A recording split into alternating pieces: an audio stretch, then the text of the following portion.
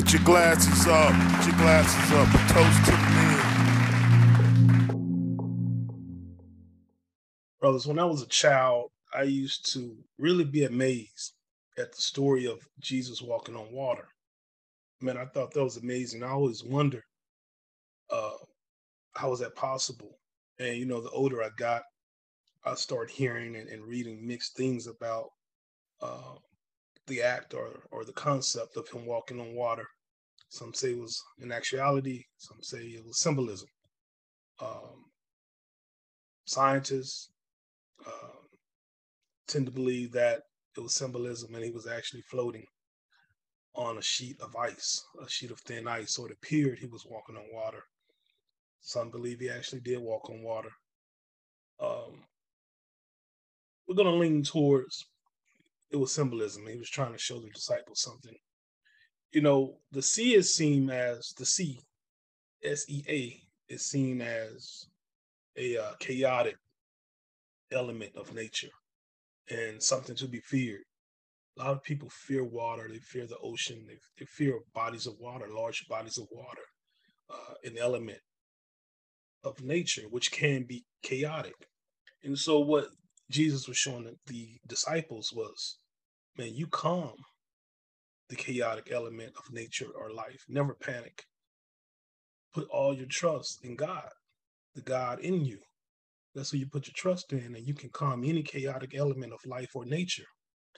And the disciples, they didn't get it, but that's where you got to have faith of the unseen.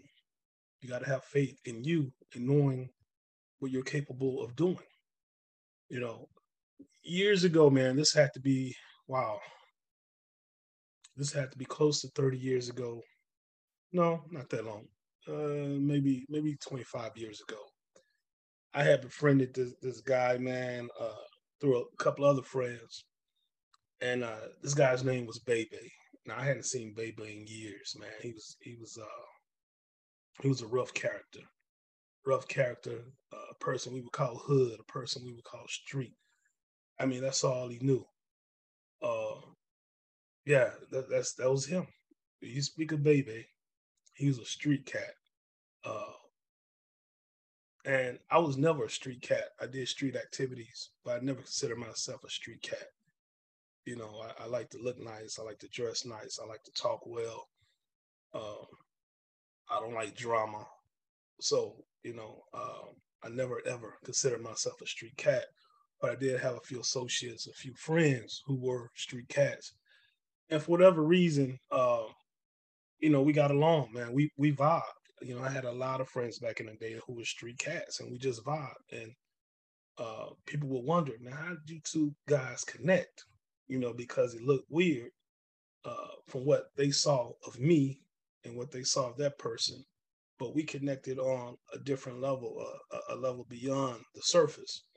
And I've always tried to deal with people like that beyond the surface, right? So I saw something in Bebe that others didn't see, and he saw something in me that others didn't see. And so, we connected on that, man, became very, very tight. Uh, at the time, I was renting out a duplex, and Bebe came through to visit me, and it was in his one of his stomping grounds where the duplex was. But he came over to visit me, and we wanted to go to the store. And the store is maybe a few blocks away. I was going to get in the car. He was like, man, don't drive. We just walk over. So we started walking a few blocks, headed towards the store. And as we're walking on one particular street, there's this car that looks like it's abandoned or just out of service. And as we're passing this car, walking towards our destination, a stray dog, just runs from under the car towards us. I mean, just out of nowhere. My first thought was to take off and run. Now, I don't have a fear of dogs typically, but man, I didn't know this dog. It just shoots from under the car. I didn't know what to expect, right? That was my first thought. And so I kind of made a motion to take off, right? And baby kind of held me back with one arm. He held me back with one arm, and with his other arm, he put it uh, towards the dog as if he was going to hit the dog. He didn't hit the dog, but he made a motion towards the dog as he was going to hit it with his arm. And so the dog stopped in his tracks and went back under the car. And we proceeded to go towards the store. And I was like, man, how'd you know, that dog wouldn't attack? How'd you know that? And he said, man, I did that because most dogs that are strays and most dogs that would sleep under cars or hide under cars have been hit before. And so when I did the motion as if I was going to hit it, he went back into his muscle memory. He remembered getting hit and he wanted no parts of that. So he retreated and went back under the car.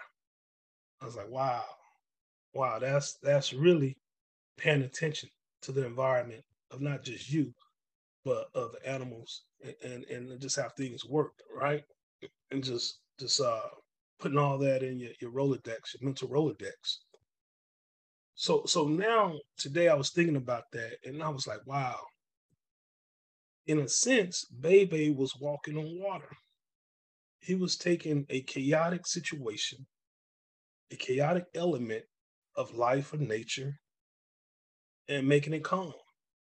He took control of it. Now, this brother had to have faith in the unknown. Although he knew the history of many other dogs in that situation, he did not know that dog.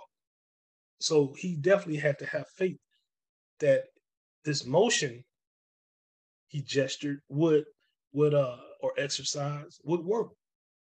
Or if not, he would have gotten bitten. That's walking on water. That's definitely symbolism, but it is walking on water. It's calming a chaotic situation and stepping out on faith. And brothers, that's what it's going to take for you to get to the next level. You have to know what's inside of you. You have to know it's going to work. You have to calm any chaotic situation with faith.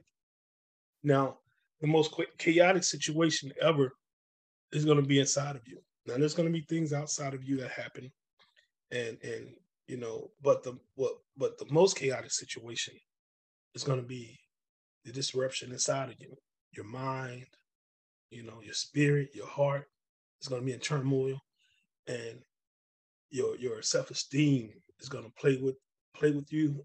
You're going to have these thoughts, self-defeating thoughts that you can't reach the next level, that you're not worthy, that you don't deserve it, that it's too hard. But man, you got to step out on faith and calm that chaotic situation. You can do it. And this is what I know Jesus was trying to show the disciples. But although, he led them, in a sense, to water, he could not make them drink it. Every man must carry his own cross. And so I can't do it for you. No one can do it for you. You can't do it for anyone else. Every man has to carry his own cross, has to step out on faith and exercise his own ability to exercise and capitalize, and monetize off of, his own God-given gifts and talents. But I know we all can do it. But it's going to take just one step, stepping forward on faith and knowing, hey man, I'm worthy, it's in me. Trust me, brothers, it's all worth it. From me to you, always love. Peace.